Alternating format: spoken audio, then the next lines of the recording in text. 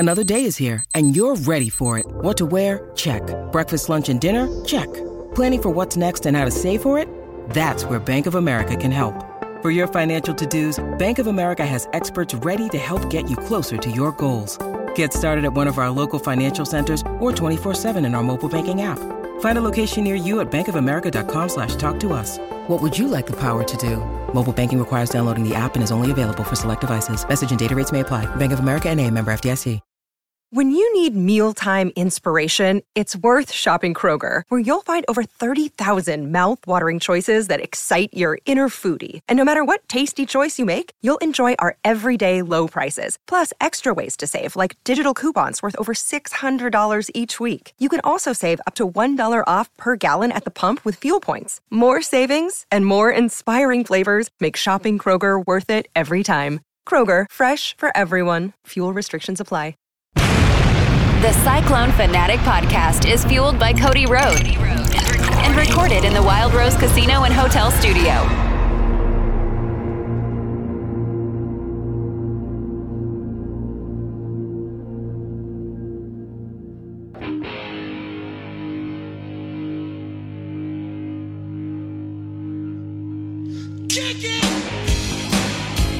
Welcome into your regularly scheduled Kickin' It. I say regularly scheduled because if you are interested, we interviewed the Bear, Chris Felica from Big Fox. Used to be on College Game Day, now is on Big Noon Kickoff for Fox, which they're not coming to Iowa State, Texas for some reason. We got into that a little bit. Anyway, go back and listen to that episode that came out earlier this week. So we are going to be talking with our, like I said, regularly scheduled Kickin' It. We're recapping BYU, previewing Texas.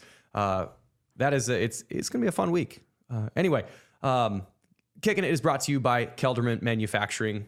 As always, if you're looking for really anything that you need to get done with large metal work, Kelderman's got you. Whether that's laser cutting, whether that's bending something, whether that's fabricating something, whether that's fixing something, agricultural products, they got you. Big Cyclone fans. So anyway, Iowa State whips the shit out of BYU this weekend at like midnight. And for those that got to stay awake for it, either you paid for it on Sunday or you slept through it on Sunday. 45-13, Iowa State wins. They head into let's call it a excited week where they host Texas. So Grant Mahoney, how you doing, buddy? Good, man. Yeah. Watching that BYU game live, I'm thinking, man, these guys stink. We could have dropped, Iowa State could have dropped 60 on them. Like, I want to be nice because, again, we have been on teams. Me more than you. I mean, well, and not only do you want to be nice, I heard that after the first quarter in Provo, their fans were passing out homemade brownies and ice cream to the Iowa State fans. What? So, like, legitimately? How can you not like someone like that? I made this. We were texting kind of during the game, and one of the things, like, it seems really hard to dislike BYU unless, you know, they're, say, the basketball fans seem like it's a little bit different crowd, but like, the football program, it seems like there was, I don't remember one, I think it was maybe Higgins got tackled on the sideline, and like one of the guys, I was on the BYU sideline, one of the BYU players that just wasn't even in, like picked him up and gave him like a couple pats in the back, like, good job, buddy. Like, they just seem like they're nice people. They need a better football team, but I think that will come in a few years because that stadium looks cool, university's really strong, but boy, that was not an even matchup.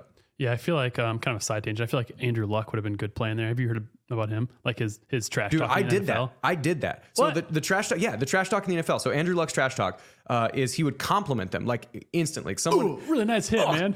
Great tackle, man. And he would do that. But like there's sometimes I would like shit talk back and forth with somebody. But like if someone's a really big trash talker and like, you know, I was, Grant, 2 thumbs and big trash talker, this guy. But like, you know, a guy like, you know, Jeremiah George or Jacquez Washington, when you're in practice, it's not that you're seeing him every day. But if it's like some other team, you know, somebody from Oklahoma and it's a linebacker and they're talking trash or whatever, and they're like, I would usually get, it's called some combination of fat, slow, or white. Like those are the 3 combinations that I was going to get, which are all true relative to the position. You're not fat, Jeff. I mean, I was, especially in the later years. I mean, like I'm pushing 255. And anyway, but if you make good contact and they come up and say, like, hey, slow ass. And I'm like, great hit, man. Like, what do you say back to that? Yeah, it was a great hit. Like, it's what I just said. So yeah, like, no, not, instantly, like, not it me, turns Jeff. the trash talk off. Not me. So on kickoffs, I would look for a dude away from the play. Just, you know, I've got my testosterone just amped up. I'm juiced up. You know, he brought this kickoff back. I'm looking to earhole someone. There was one year we were playing Kansas State. This dude, I'm sure he's a nice fella. Just watching the plays and unfolds. Boom! I just decleat him, stared him. You know, standing on top of him, tell him, "Get your weight up, bitch!" And when you hear that from a kicker who's weighing 160 pounds, you know what do you say? I'll tell you what he says. The very next kickoff, they are returning it back. This guy's a lead blocker, and I can see him. He's making eye contact with me running, and I hear him say, "I'm coming for you, motherfucker." This guy lifts me up and tosses me on the sideline. I'm thinking, okay, yeah, you win. Okay, I'm not going to try to earhole you. Welcome into Kicking It. Grant Scribes.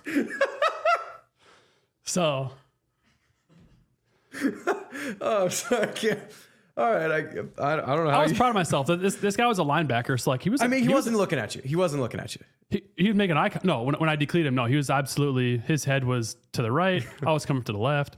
Ear hold him. Stand over top and get your weight up, bitch. And he weighed 50 pounds more than me. I mean, he was strong enough to lift and toss me. To be fair, not that hard. No, all things considered, not that hard. I don't know how you possibly transition out of that. I mean, we can talk about. I mean, we can just while we're talking about things that are absurd. I didn't get to watch I'm trying to make this a professional podcast, Grant. I was things that are absurd. BYU's punter, dude's a stud. Great. I was going the other way. You go. I didn't get to because I was watching just in the big ESPN. I didn't kick over to ESPN Plus or whatever. So I didn't get to see the first two plays, which were fumble, interception. Aiden, would you like to describe your emotions watching the first couple plays? Because you did tune into the ESPN Plus broadcast. Yeah, I was on the Plus. So actually, maybe it was just my TV. Maybe I had bad luck. But I didn't even see the first play live. I saw the replay of the opening kickoff. I was like, oh, maybe Iowa State got the ball. They didn't. I thought so too. When I turned it on, I thought, oh, he wants to receive the ball. So I went, oh, nuts. Now Iowa State has to trot out the defense and get a stop. Well, that didn't take long. Lo and behold, that happened. It was unreal just how bad that start was for BYU. I was surprised too by how often they were slipping on their home field. Yeah, it looked like a high school field. That grass was like 7 inches long. I mean, maybe it's just like a watering thing in the desert and there's like water content. I don't know. Or I mean, Iowa State turf grass needs to kind of, we'll show them a what's what. But I mean, in the Kansas game, players are slipping at Jack Trice too. So it's not, I mean, they might also just need to get like, don't get the molded cleats. Use the screw-ins. They're better. Well, so I had heard Jake Hatch, we had him on last week for the BYU podcast. I want to hear his thoughts on after the game. And if you want to listen to someone bitch about it, he's given up on the season. He's saying, we're done. Pack it in. We're done. We're going to go 5-7. He was saying that he's like, from the start, we sucked. The fumbled, interception, fumbled. He goes, and the equipment staff couldn't even bring the right cleats. So it sounds like they have two different cleats, which I don't know. Yeah, you do. You have, so kickers use soccer cleats. How nice. So you use soccer. You don't want to use I had to buy my cleats. own cleats, Jeff. Really? Yeah, they gave us these, Geyer wore them. I didn't have to, but they gave us these black, teal, and orange cleats. And I was like, what is this? These are not Iowa State colors. And I was like, okay, if I buy my own cleats, will you reimburse me? And they said no. So I was all right. Anyway. I said, screw it, I'm going to buy them anyways. And so, yeah. So this is completely irrelevant. So you get two cleats, and usually I would just call them turf cleats and grass cleats because you'd use them in different situations. One is that's molded and screw-ins are the ones you want. So when you look at the bottom, there's 7 or 9 spikes depending on the style of shoe that you have in the screw-ins, and it's the ones there's literally like it's like a screw that has a cleat at the bottom of it, and you screw those in, and they're usually a bit heavier, but the spikes themselves are longer, and those are really good on grass because it can puncture and penetrate through the grass into the dirt versus the molded ones is when you pick up the bottom of a molded cleats, it's just it's literally a plastic mold they like glued onto the bottom of the shoe. Well, there's like 20 little tiny smaller spikes. Those are really good for turf because there's not as much grass that you're pushing through, so you don't need longer spikes. So I would always bring 2 because I wasn't sure which, if we were going on the road, I would just bring both and just put them in the little travel bag because I didn't know if it was turf. Maybe it's like sometimes it's brand new turf and you actually don't really want those molded ones because they slide around because it's all super rubbery.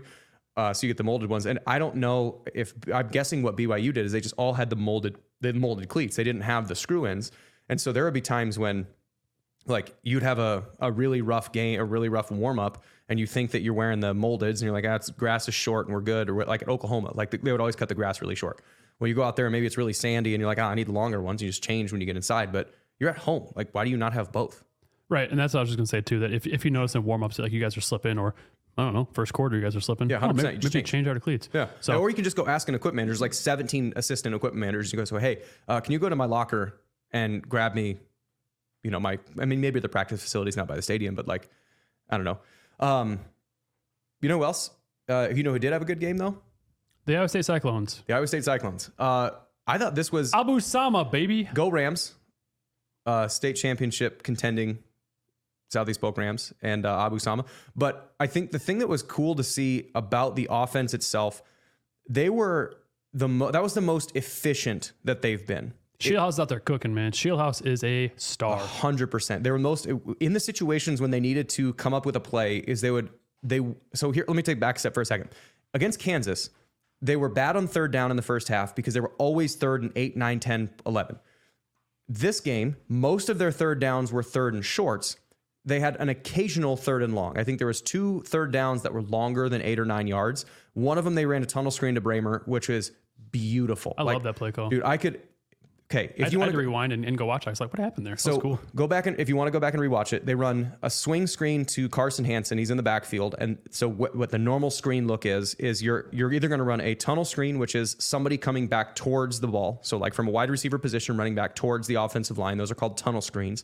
Or there's a swing screen, which is somebody in the backfield running sideways, whether it's somebody in a jet motion or whatever. So they run the common ones you're going to see. And also on a tunnel screen, the common people that are going to be doing that tunnel screen are going to be the widest receiver or the second widest receiver, because it has to time up right. Like if the middle guy, the inside receiver tries to run a tunnel screen, he's going to get there too fast. And he's just going to have to stand there and be like, hey, throw me the ball. Unless you can somehow manage to time it out. Well, in order to time it out, you have to distract the defense at least a little bit so the linebackers don't just sit down on that guy. So they run a swing screen to the left. They also know that BYU is playing man, and so instead of trying to block on a screen with Higgins and Knoll on the top side, they just run them off, because that means the guy who's playing man over top of him just runs with him, and then Bramer gets to run back. And because they're running a swing screen and there's linemen moving and there's guys running vertical, the linebackers get lost, and then you can just tuck in behind alignment. I mean, that is a beautiful third and long call, but you don't have to call 4 of those. You have 1 or 2 third and longs that you have to deal with. You're not calling a zillion of them. So they're able to stay in front of the chains. And then Rocco understanding when to run and where to get to, making smart, tuck it down and run decisions. I mean, in the second quarter, they were 5 for 5 on third down. In the first half, they were 6 for 8 on third down as compared to BYU's 1 for 5. Like, granted, BYU also only had 6 passing yards in the entire first half. So it's not like it was other things, but they were so efficient on offense that they were always in the right spot. They were always ahead of the chains, which set them up to do everything else in the offense they wanted to.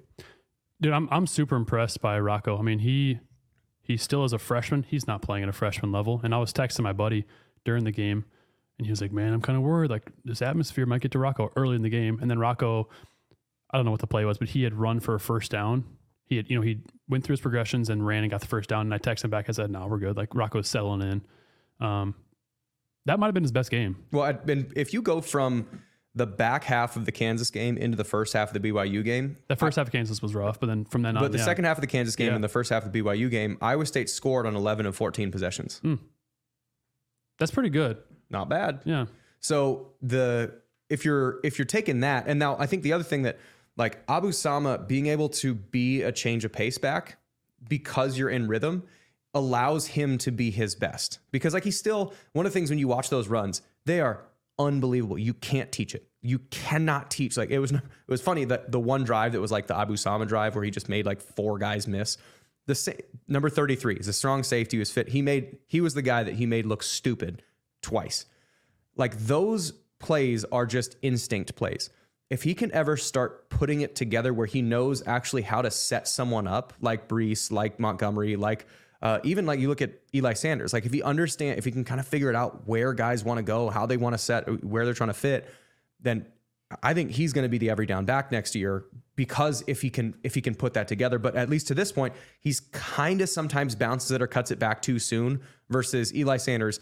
Sanders is much less likely to get you a 70-yard touchdown, or he's much less likely to take a 0-yard run and turn it into 15, but he's much more likely to have a poor run be 5 yards versus Sama's poor runs are -3.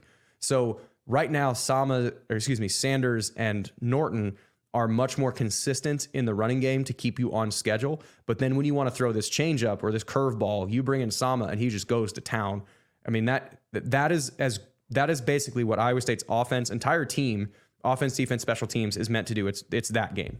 Yeah, and he's the one of the 3 backs I'm thinking. Really, 4 if you want to toss Hansen there, who's probably got the most wiggle. I mean, Hansen's got some shake. He just he's not confident yet with the running game. And it's unfair to, compare Rocco to Brock. Brock is the best quarterback Iowa State's ever had. But statistically, I think Rocco is going to have a better freshman year than Brock did. It's also unfair to compare Abu Sama to Breece Hall, who is maybe the greatest quarterback or running back that Iowa State's ever had. Troy Davis is pretty good. Yeah.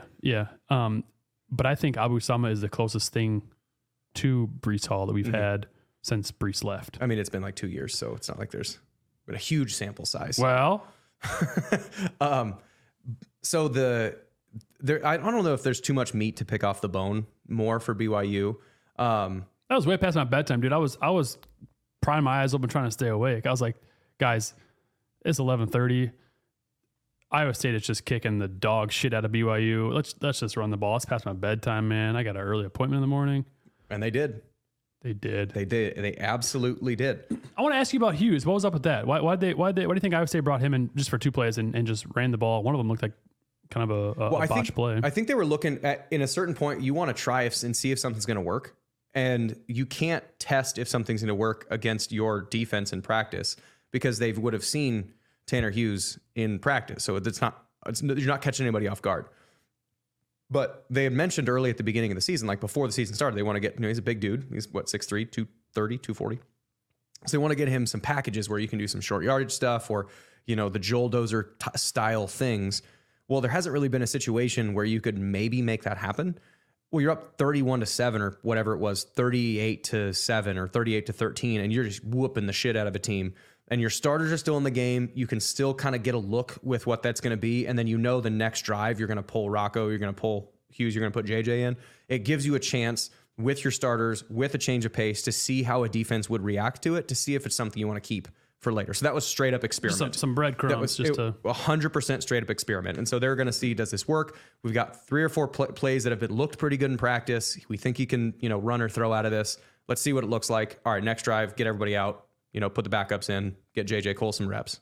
So interesting tidbit on Hughes and Jake Retzlaff, their quarterback. So Jake Hatch, the guy we had on last week, had said, Retzlaff was the number one JUCO quarterback. Well, I went and looked, see, what offers did he have from? He lied to us. He was, I guess some places he might have been the number 1 quarterback, but Tanner Hughes was the number 1 JUCO quarterback, and then Jake Retzlaff. Heyo. Looks like they maybe could have used Hughes out there, or maybe even Slovis, or just, I don't know. Anybody? Yeah. Me? Maybe. Zach Wilson. I mean, Retzlaff actually played okay. Blake Grupe? He in the Blake Grupe. That first interception wasn't great, and he was only 10 for 27 passing. But he was for his second true game. Second game against this really confusing defense. But I talked about picking meat off the bone. You know where you can pick meat off the bone? Dino Sports Bar and Grill. Oh, that's not where I was going to go, but continue. So if you're on Saturday, if you don't go up to Texas, at Dino Sports Bar and Grill in West Des Moines, you can get 8 wings and a domestic beer for $10, and you can watch some college football. It's going to be a nice day, but if you aren't able to get up to Ames, or if you want to watch another different Saturday, you want to watch some other football, Dino Sports Bar and Grill. So they're getting on the Cyclone Fanatic bandwagon. So I'm going to have to go get me some wings and you may not be able to answer this question, but do their wings come with celery, carrots, and or fries? I hope so. Oof. I hope so. I don't know. We'll have to do some investigating. Okay. I'm in. Okay. Do hidden yardage? We're going to do hidden yardage. So hidden yards. Iowa State, good special teams day. Real good special teams day. Except, what the hell, Shackford? Just ripped one out of bounds on a kickoff. Yeah, I don't get that. That was the one downside. I think everything else. And I will say, though, Perkins, it was on the first extra point. I think, or was the field goal? First extra point or the field goal. It was on the extra point. Talking about the one where you so the snap had to kind of like pick a short hop, but Perkins had a great hold on that one, another kick. But I mean, otherwise, if we're talking about our special teams goal execution, I mean, you might give a ding for that snap and that kick out of bounds. So we might not be 100%, but we'll call it a win because make all of our kicks, we execute all of our punts. The kickoff did not end up costing Iowa State, but that's one of those ones where if you just let that, it's not going to affect us, and not hammer it home that, hey, this is an issue in a game like last week. Did he just pull it? Yeah, I didn't see. Usually he's a left-footed guy, and kicking left-footed, it went out of bounds to the right. So I'm assuming he just came around on it. Yeah, pulled a little bit. If you want to get technical, he may not have had his kickoffs are different than field goals in that kickoffs you get your quad involved, and so you really want to roll your knee over. Well, he might have rolled his knee over and kind of hooked his foot a little bit too far. A little too far. Whereas field goals, it's not quite as quad involved. A little more butt involved.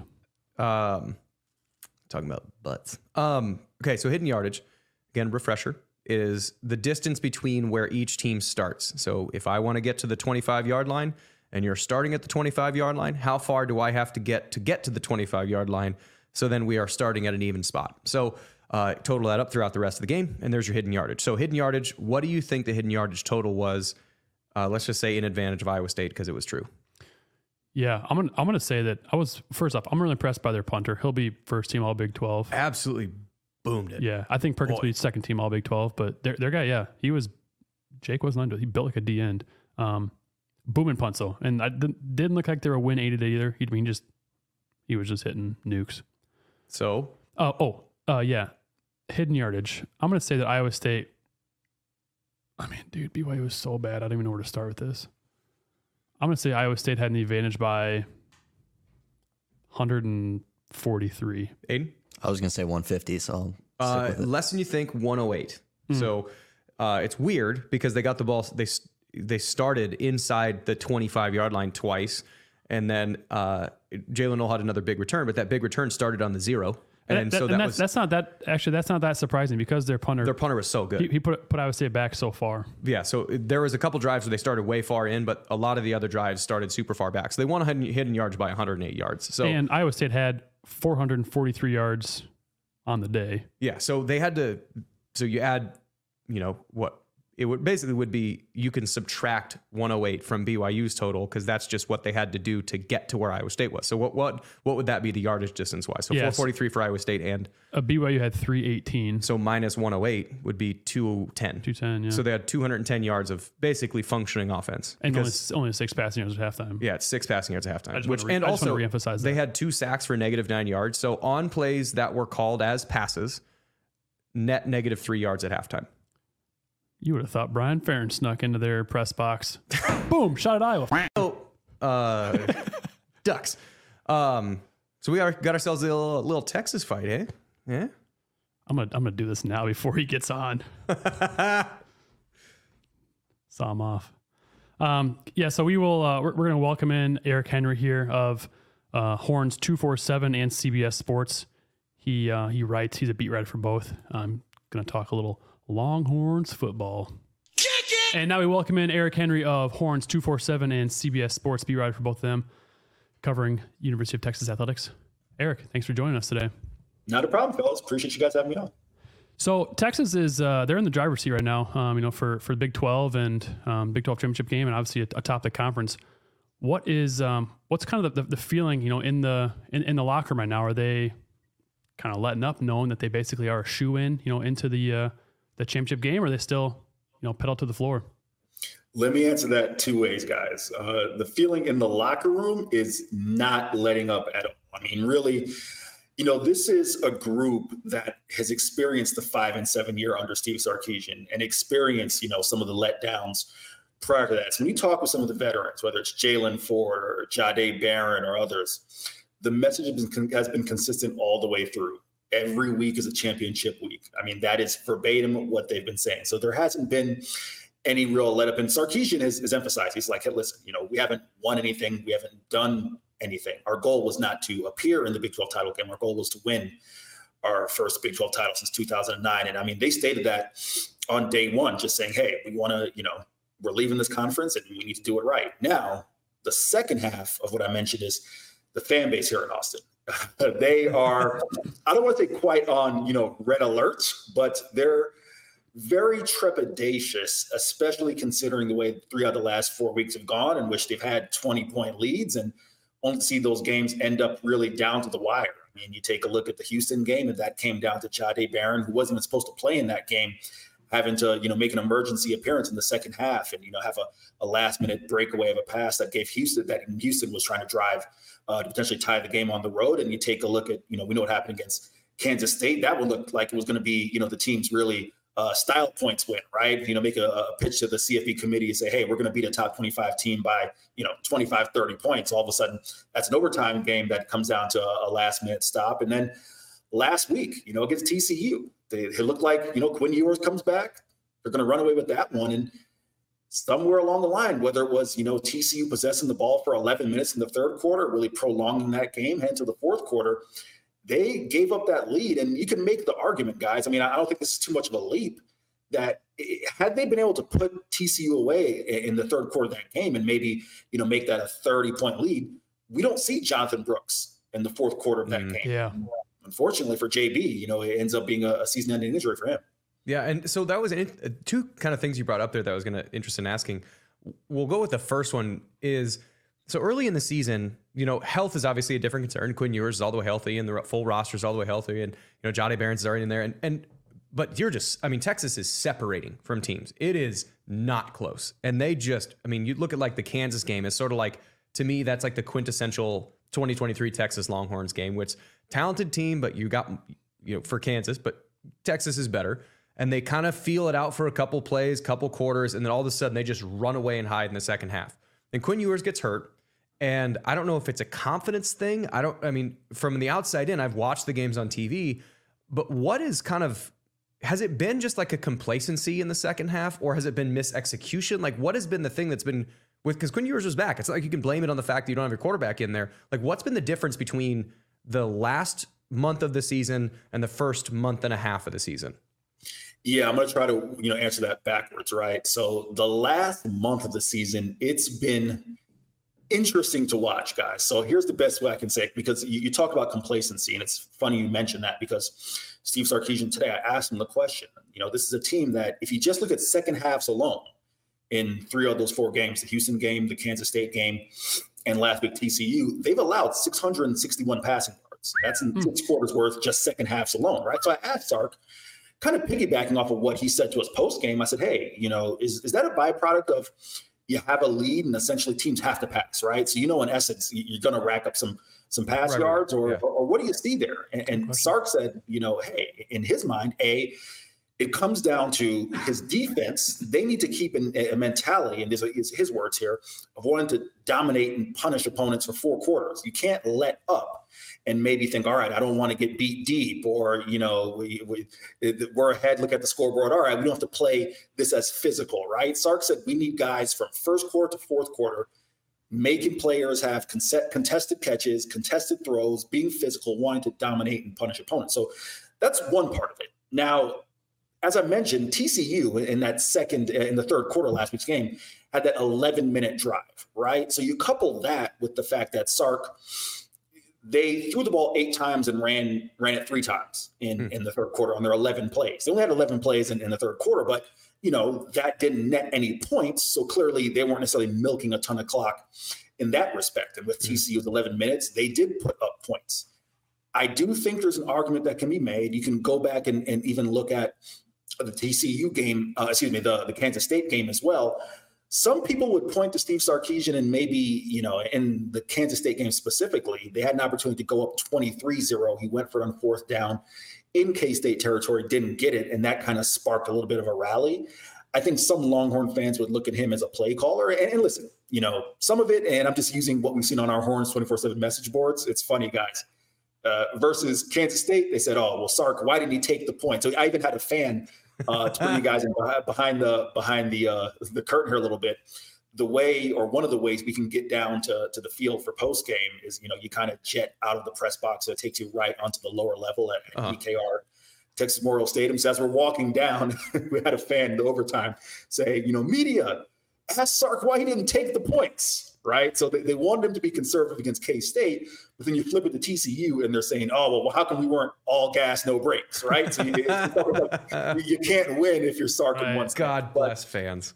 But I do think it's been a combination of those things. And really quick to hit on the early season thing, that was weird because they would get off to these, slow starts and then be a second half team. And Sarko used to say to us post games, we take pride in being a second half and a fourth quarter team, right? So it's been kind of, the kind of two evils, so to speak. I think in the first half of the season, a lot of that was this team establishing its offensive identity. You remember, CJ Baxter opened the season as the starting running back, right? So Jonathan Brooks wasn't even the guy for the first 2 weeks. I think that was part of it against Alabama and against Rice. And then against, Wyoming, it was a struggle for 3 quarters. I think that was, kind of finding their identity. So it's been, like I said, the two evils kind of deal with Texas this year, offensively speaking.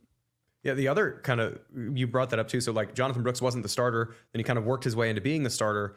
What does the Texas backfield look like? Because I think at Texas at their best, I mean, when they've been good, you look at it's Colt McCoy and it's Ricky Williams and all these legendary skill players.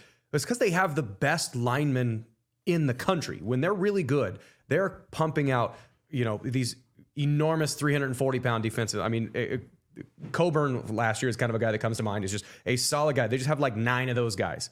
Well, when Texas is at their best, they're able to just kind of FU run the ball. And it's no matter who the quarterback is, what they're doing. Well, Texas, without Jonathan Brooks, they still have that offensive line. But I mean, if they haven't been able to seal games in the last few weeks, whether that's by play calling or execution, what does the running back room look like, or the offense look like without their bell cow beside Quinn Ewers? It's funny you mentioned the offensive line, because there's no doubt this is a talented offensive line. Christian Jones, I mean, in his 6th year, he's really seeming as if he's actualized that potential. I've seen a lot of people, whether it's Jim Nagy over at the Senior Bowl and some others, really saying that he, kind of has an opportunity to rise up draft boards as a right tackle. Kelvin Banks Jr. was, an all Big 12 performer at left tackle. The interesting thing is giant human. Banks. Listen, Kelvin, we get him on Mondays. He's a massive human, guys. Giant human being. But the interior of the offensive line has been interesting. Cole Hudson was a starter at guard. He's been banged up. He's been, kind of in and out of the lineup. DJ Campbell, 6'3", 345 pounds at right guard, has taken that spot. But he's a first-time starter, so he's been kind of, feeling his way around the offensive line. You got Jake Majors, who got banged up a little bit at center. He's just getting healthy again. And Hayden Connor as well at left guard. So the interior of the offensive line has been interesting. At times, they've had failures, especially in short yardage, guys. I mean, I don't have the exact numbers on me, but I've written about it at Horns 24/7 on the website about some of this team's short yardage struggles when you have those moments, guys, when everyone in the stadium knows you got to run it, right? Right. 3rd and 2, 3rd and 1. Or there's 3.5 minutes to go in the game. The stuff where it's, I know I'm running, I'm running, stop it. They haven't performed well, guys. I mean, the numbers get skewed a little bit because Sark is so aggressive on 4th down. Sometimes they get conversions that way. But, again, they've really kind of struggled on those power leverage moments. So to transition to the running back room, what's made the Texas rushing attack look so good, quite frankly, is Jonathan Brooks. And this is kind of, when I've mentioned it and compared him to Bijan Robinson, it's upset some of the fan base.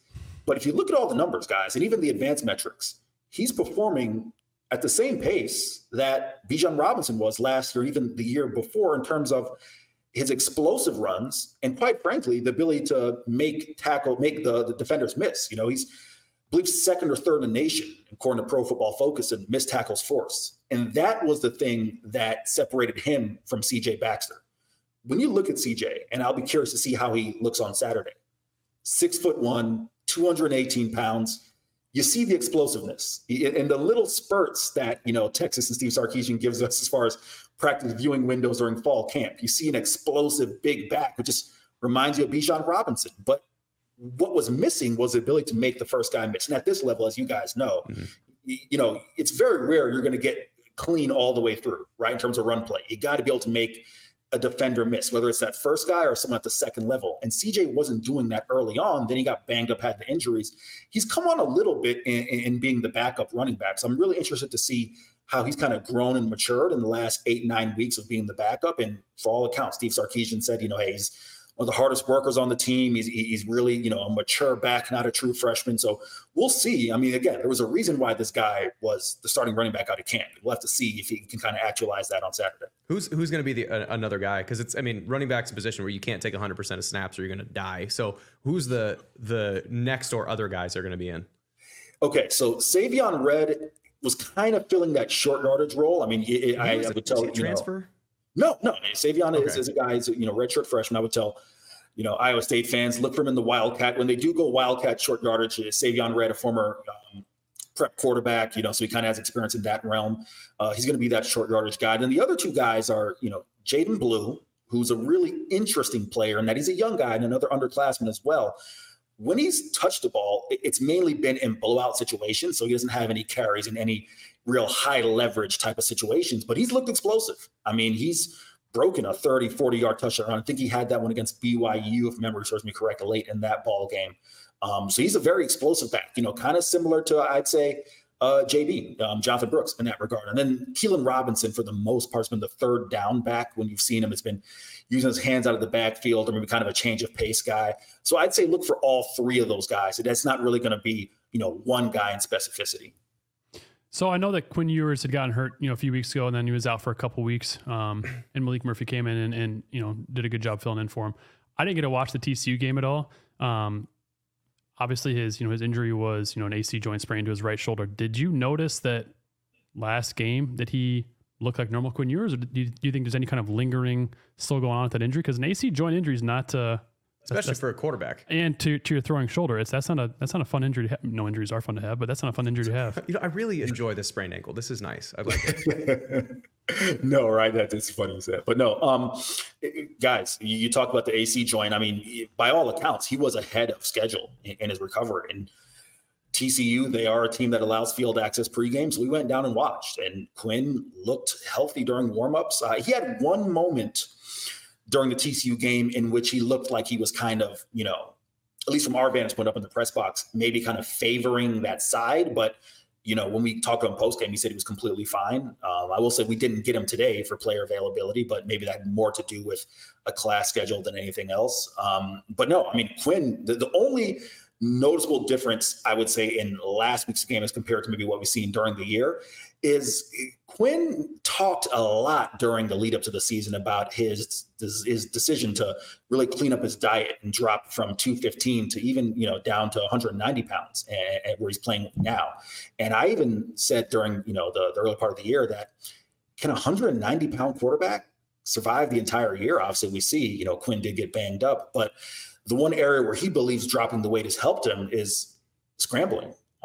There's been several times this year when 3rd and 5, 3rd and 6, 3rd and 7, right when it looks as if an opposing defense is really kind of getting some momentum against the offense, hasn't backed when a 3rd and long. Quinn hasn't been afraid to, run, scramble, and pick up the first down. And we even saw in the Houston game where there was some speculation that the play maybe he got hurt on was him dropping his shoulder and trying to run to a first down. Quinn says that it actually didn't happen on that play. It happened on a sack earlier on that drive. So we did not see him use his legs at all. Again, maybe part of that was by design, given the fact that he does have the AC joint injury, but that's the only thing I would say was the difference, is that we didn't see him even look to run at all, which throughout the year, again, in certain situations, especially in, timely 3rd downs, he's done that this year. Yeah. And I think that's, coming off an injury. So I play running back, fullback, and you get, frozen shoulder, sprained ankle, back injury, neck injury, broken wrist, all the kind of stuff. And it takes you a little bit, even if you're physically ready, it cleared and it's okay. And you're not going to hurt yourself if you make full contact, it changes it. It takes a little while to mentally be okay with all right, if I put my shoulder down, I'm not going to hurt this thing again. So I think, it might be something like that where he is ahead of schedule, but a little tentative still. One thing that he did change from last year is the mullet, which is nice. Is it nice though? That thing was just. Mullets aren't supposed to be pretty, man. They're supposed to be just disgusting. Yeah, well, mission accomplished. So so it's a bad thing you let it go. So you mentioned that you joined this past summer. So I guess you didn't get to watch last year's team. So last year's team, they kind of faltered later in the year, and the knock, and this is from an Iowa State fan's perspective, and so I was 2-2 against Texas, and when in teams that you could beat, it was because they would start pissing and moaning at each other. And it started to become a little bit of like internal, I don't want to do this and I'm here, whatever. I'm here for me. I'm not here for us. And that's sort of what Texas in the past couple of years has kind of come down to. It's like that rant that happened actually the last time they were in Ames. They got run all over by Iowa State. The defensive line coach just absolutely chewed them out. From there to here, I guess, I don't know if it's, again, you weren't necessarily there, but like in conversations with the team and other guys, what has been the biggest difference between last year and this year in whether it's execution or just like togetherness, or like what's different between the last couple of years and this year? I apologize for coming on a podcast and going into journalist mode. Maybe it's because of the fact that I just left Presser an hour ago. I'm going to answer your question, but I have to ask a follow-up to that. So in your years playing against Texas, did you notice that, or was that just 100%? Okay. 100%. So like you can see, like, let's say you bust off like a 7-yard run on first down, or you're blocking somebody. Instead of being like, let's say Grant was a defensive end and because naturally built like one. And, he's supposed to fit in the B gap, but he doesn't quite get there. And the linebacker is supposed to fit in the C gap, and, linebackers to pick up to the defensive end. You'd see him kind of, instead of being like a pat in the back of like, hey, let's go, you can get it. It's sort of like a shove to the shoulder, being like, come on, dude. Like, you'd see that sort of start to happen. And that was one of those things of, we know we got you when that starts to happen. So like it was a real thing that they would start kind of pissing and moaning at each other. And I think when we beat them in DKR, I think we had like 7 sacks or something like that, just because of stuff like that in the offensive line. Okay, so I promise I would answer your question 1,000%, even without being around this team last year, right? This being my first year covering the team. The first thing, my first assignment covering Texas for CBS and 24/7 was Big 12 Media Days. And I asked Jordan Whittington, a veteran, highly respected guy on this team. I said, what's different about this team? And he said, man, just to be honest with you, we really rock with each other, not just inside the facility, but outside the facility. And being a new guy on the beat, right? This is my 7th year covering college football in some form or fashion. I'm not going to lie. You hear that so often, maybe you take it for granted, right? But they've been consistent to that message to the point where I actually just wrote on that. Was it yesterday? The days all run together. I believe it was yesterday. I talked about the culture, right? I think my counterpart Chip Brown on the site, wrote about the fact that he said that Texas keeps pointing to his culture, and he asked, is that going to be enough to finish the job? And I kind of gave the flip side, which is the culture is making the difference. Kind of to your point about, these are games that, regardless of the fact that they give up or have given up some second half leads, the difference between them holding on when it matters to win the game versus losing has been the culture. And I'm just taking that from their own words. Jahdae Barron, Jalen Ford, Jordan Whittington. I mean, the list goes on and on. All of the guys who have been on this team for at least 3 years or more have said the difference is we don't just watch film together inside the facility. I call the guys over to the apartment, and we got, a little, movie room downstairs. We watch film together. We really hang out with each other. We enjoy each other's company on and off the field. So for Longhorn fans, as cliche and maybe as, boring of an answer as that is for the layperson, people who aren't really around this program daily, it's the truth. So that's why I asked the question. It's interesting to hear you say that from an opponent's perspective, because, even Jalen Ford said that, sometimes a guy might miss a tackle or miss, a gap or, miss a run fit. And you start looking at each other, it's like, yo, what happened? As opposed to, as you said, picking that guy up and being like, yo, next play, we'll get it. So that's real. What I'm kind of going to be looking for on Saturday is, obviously we've talked about Texas, kind of losing some of their mojo in the second half. Well, Iowa State has been a second half team, especially under Coach Campbell. So I'm curious to see if Texas still is kind of lethargic in the second half, if Iowa State's able to. It's not going to be as cold as I want, though, to really make the second half. I mean, I wanted it to be, to be fair. I'm sure when Texas you're a Florida saw guy, you're living in Texas now. Yeah. I wanted it to be like 15 and snowy. That would be extra plus for us up here. So it's funny you mentioned that, because I went to grad school in Chicago. Okay. So I'm very familiar with the cold. However, that question was asked to several Longhorns today, right? And then finally one of the media guys kind of laughed at like the 4th time a player was asked about being cold, and it was noticeable. And like, someone asked why you're laughing. It was like, the high is going to be like 58 that day, right? It's not going to be that cold. No. Yeah, that's short weather. To your point. So this is a special teams kind of, centered podcast. So Texas has a history of, great kickers. Justin Tucker was there when we played. Nick Rose was great. Obviously, Cameron Dicker. Can you touch on, how is Texas's kicker and I guess punter this year so far? Ryan Sanborn's been awesome. I mean, the Stanford transfer, he punted for 4 years at Stanford. He's at last check, he was 7th or 8th in the nation in yards per punt. It's around 47 per game. So, Sanborn's been great all year. Bert Auburn is a guy who, listen, I don't know if you've ever seen Bert Auburn's hair, but that's made him a fan favorite because he's got, the long kind of curly hair that comes out. We actually had him for media availability today, and he was saying he needs a Head and Shoulders deal. So there's that. Funny, but Jeff hates his hair. Listen, hey, I got you. I'm saying because you're not a fan of the mullet, so just No, I'm not a fan of the mullet because unless you're high and tight, Jeff's like, there's no hair. good mullet. Like Mullets aren't supposed to be good, Jeff. They're mullets.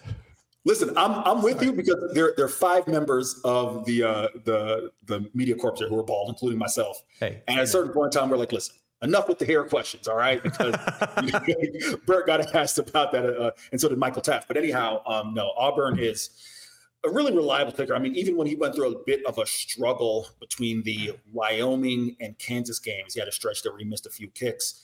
And Steve Sarkisian stood by him and said, hey, matter of factly, Bert Auburn is our kicker, right? And I mean, Bert came out and said a few weeks back that meant the world to him because as a special teams player and as a kicker, so much of the battle is confidence, right? So if Steve Sarkisian had answered that question in any other way, besides matter of factly, Bert Auburn is our kicker, maybe that builds a little bit of hesitancy in him, excuse me. But no, Auburn's rebounded really well. I'd say the biggest knock on him is, I'd say anything 45 and plus. I think Bert today said anything inside of 50, he feels confident, but anything 45 plus can be a little bit shaky.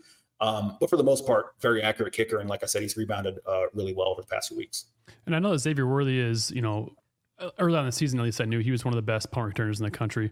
Does he do kickoff returns as well for you guys? No. And it's interesting. I wouldn't mind seeing X out there. Steve Sarkisian has said that he's wanted to see more out of the kick return game, but no, it typically is Keelan Robinson, although there was a switch last week in the TCU game for the first time this year. We saw true freshman DeAndre Moore back there on kick returns, but no, it's usually him or sometimes you see a little bit of Savion Red and others, but no, it's usually Keelan Robinson for the most part had been, and Jordan Whittington as well sometimes was back there, but Keelan Robinson had been the primary kick return. And I'll be interested to see if Keelan is back this week because, again, I mean, he'd been the primary guy all season long. He didn't appear at all last week.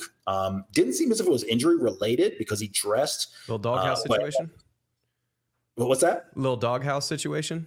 I don't know because Keelan is one of the most respected guys on the team. And I know that sounds cliche, but I mean, Sark, preaches about this guy being one of the best gunners in the nation. Sark says that he has the 2 best gunners in the nation and, Keaton Crawford and Keelan Robinson. So, he's never hesitated to put those guys out there. So I think, for whatever reason, Keelan just didn't play, not even on special teams as well. So I don't know if it was, a doghouse situation or something internal, but I'd be interested to see if we can Keelan this week because he has been the primary kick returner. Yeah, I feel like Xavier Worthy, to me, he's got a lot of CeeDee Lamb vibes. And I know like Longhorn fans might not love that too much, but he is so like, he's a beanpole, but he's so much stronger than his frame suggests. And he's also just one of those guys where it's like, hey, go do something with this ball. Devontae Smith, if you will. A little bit. Yeah. I mean, a little Slim Reapery, but it doesn't, it feels like if they were to need something, they make it somehow make it to the college football playoff and, they're down 6 with 4 to play and they're getting the ball, throw him back there. Like, it feels like one of those situations where you just need to get him the ball. But right now it feels like he's too important to the offense to do that with. But okay. Have you traveled with the team, like traveled to away games covering him? Yes. What has been other than the Cotton Bowl? Because that's just, absolute just, powder keg. Yeah. What has been the environment? Because I would imagine you're getting, I say you, like you're officially part of the Texas team, but like Texas is getting everybody's, not just their best shot, it's their maddest shot. Just the pissed off Hornets, you kick the Hornets nest. Has that been like an us against the world type feel for the team? And has it affected them at any point? Listen, despite the fact that, contrary to some people's belief, I do not work for the University of Texas or any school I cover. It's funny when I always get that. Like, I know you don't work for such and such anymore. It's like, I never did. But no, we're around the team daily. So you hear the players talk about during the week, but on game day, it's noticeable. I mean, if I have on, my Texas, I think I got my Texas lanyard right here, which sometimes I have to bring with me on the road. I need to walk into a stadium to pick up, my road credential. You hear it from fans. Even being down there again, the games that we've had field access, TCU, Houston are the two. You hear fans every time they touch the field, whether it's warm-ups and T-shirts and shorts, coming back out with pads, or, taking the field, right for kickoff. You hear it and you feel it. And I don't know, I guess this will be the first time. Yeah, we weren't down the field pregame for Bama, but you felt it for Alabama for sure. I mean, even being around campus and Bryant-Denny, I mean, they wanted that one. So, this will be the first time as far as a Big 12 opponent that we've been outside the state of Texas. I don't know if it was, maybe heightened. I definitely think with Baylor, it was heightened, at Waco's a 90-minute drive. So, those people definitely want to give it to them. And same thing with Houston as well. And definitely TCU. So yes, we felt it now, and I'll be interested to get to, Jack Trice and see what it's going to be there. Heated. The amount of, I just from, we're not affiliated with Iowa State either. And so the thing that's interesting about the fan base is it sort of feels like, I mean, well, we can bleep this out, but like, you want to leave? We'll get the fuck out then. Like, that's sort of the way that the attitude is for the fan base towards Texas. So then whenever that person is on the other side of that and you get the chance to communicate that to them, it's the last time. Like, that sort of feels like that we as Iowa State, players then had always been like an underneath, little brother. And by the time Iowa State has beaten Texas 3 out of 4 games, well, and they're leaving. And so it's one of those things that this will be, I think this is going to be as irritated of a stadium as I probably will expect to experience outside of a Cyhawk game, probably ever. So like, it's going to be hot when Texas comes in. I'll give you this really quick. I mean, just the TCU game. I don't know if you guys have seen the picture on Twitter where AD Mitchell, is catching the touchdown pass and he's got 6 middle fingers, clad in purple, right in his face. So it's real. You brought up a good point that I didn't realize until you brought up that Texas has not left the state of Texas for a Big 12 game until this one. And then their next 2 are both in the state of Texas too.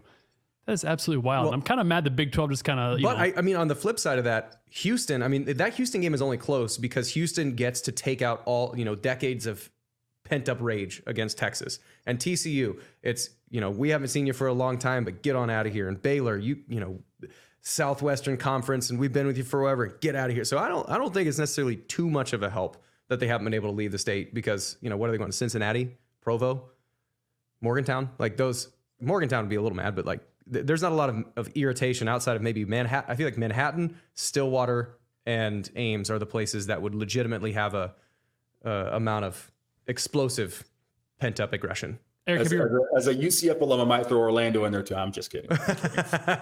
Eric, have you ever been to a game in Jack Trice Stadium before? I listen. I'm excited because I never have been to. I have a buddy of mine from college. His brother went to Iowa State, and he used to tell me all these like great going to Iowa State frat party stories. So I'm pretty excited because I've heard that it's a pretty unique environment in Ames. So I'm pretty excited to get up there. Yeah, if you get a chance to before the game, just walk around tailgating. It's all big old parking lots around and a lot of tailgating going on, and you're in for a treat. Senior night games are always special in Ames too. Weird things can happen. But it should be a fun environment. And I would say the one unique thing, I mean, other than just, it's Jack Trice, but like first touchdown in the second half, just stay in your seat. Don't go get a drink. It's the whitest thing that we could possibly ever do, but it's Juicy Wiggle, which is like a bad techno song. Okay. But the entire stadium loses their minds. And it's because so stupid, but it's so stupid, but it's so fun. You get 63,000 people that are doing the same dance the entire 2 minutes of that song. But like, I mean, it's corny. I would like to see something a little bit more effort or energy. But Juicy Wiggle, man, when it comes on, stadium lights up. So first touchdown in the second half. Just be ready for the Juicy Wiggle. Is it wider than Sweet Caroline? Because that's like my barometer. Oh boy. Well, we play that at the end of the game. We got both. Yeah, so if Iowa State wins, they'll play at the end of the game. So I guess, fill in your bingo card. The last thing I'll say to Eric, that this is a special teams, as I said, centered podcast. Let's talk about the Texas special teams coach just for a second. Okay. If we're allowed to go down that route. You can go down it. I can't promise you what answer I'll give, but you're more. It's your guys' show. I was just going to say, have you met his wife and or her pet monkey? That is a fact, right? That's true story. I was not here for the wife or the pet monkey, and okay. I have not met, to the best of my knowledge, although we do the way we enter in for Texas post games, we pass families all the time. I may have been in the same building as her, but I have never met a wife. Or if it was a Saturday night, she probably wasn't in that building. The only animal I've met on the beat is Bevo. That is it. There we go.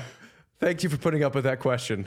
Yes, thank you. You're a good sport. I'm sorry for that, and also thank you, John Bianco, Thomas Stepp, and all the folks there at the Texas Communications. There you go. Cancel my. They won't listen to it. We can cut that if we need to. Yeah, we sure can. No, you're good. Well, that's all I've got from it, Jeff. You got anything? Yeah, I think that was it. I mean, thanks for coming on. Yeah, so if you want any place to eat, any place to go, or something that once you get up to Ames, hit us up. We're happy to help. I will take any and all recommendations. I'm actually heading up on Thursday, so I'll be in Des Moines Thursday and heading over to Ames. Ooh. So I'll take any and all recommendations. I would say if you want the closest thing to Texas barbecue, what's ya smoking? It's in Luther. It's in Luther, 45-minute drive. Great. It's I say just outside of Ames, but it's not. It's on the way to Ames. You kind of take the back roads. If you're flying down, I don't know if that's interstate, whatever it's on, you'll miss it. But it's it'll be on the left-hand side if you're going north to Ames. It's the middle of nowhere. Middle of nowhere. That's probably closest to Texas barbecue they'll find in Iowa. No doubt. Good. All right. Good stuff. Awesome, fellas. Appreciate it. We appreciate your time. Thanks again for coming on. Anytime, fellas. Appreciate it. Well, that was the Goldfinch Athletics interview. I mean, thanks to Eric for hopping on. It's 247 Horns. Boy, that was it. I'm proud of you for asking that question because it was on a lot of people's minds. But I mean, God bless him for being a sport to actually answer that question. I had to save it to the end too because he hung up as soon as we were done recording, and I'm pretty sure he would have hung up had I asked within the first 2 minutes. So good information though, like super helpful. They're super useful. Like especially a lot of stuff about Jonathan Brooks and who's going to be filling in. I don't know. I'm excited for it. I apologize to him though if that question did offend him. Was not my intention. We're special teams though. We're a special teams podcast. It's an elephant in the room, if you will. Meant to be fun. Sure is. Okay. So anyway, we're going to be back next. Well, you guys are going to be back next week. I will be sitting the next week or two out. What are you going to be, a dad or something? Yeah. Got the eviction notice for the kid scheduled for Sunday night going into Monday. So unless she hatches sooner, you guys will be on your own for at least a little bit. So hopefully be able to enjoy a Texas defeat. Yeah. Send those Longhorns out on a loss. We'll bring in some fun guests. So Aiden may hop on and join me, and who knows, maybe I'll get an hour at Grand Scripes. Grand Scripes. That's all we got for you guys today, though. Thank you to all of our loyal listeners who are still listening. And as always, remember, adopt, do not shop.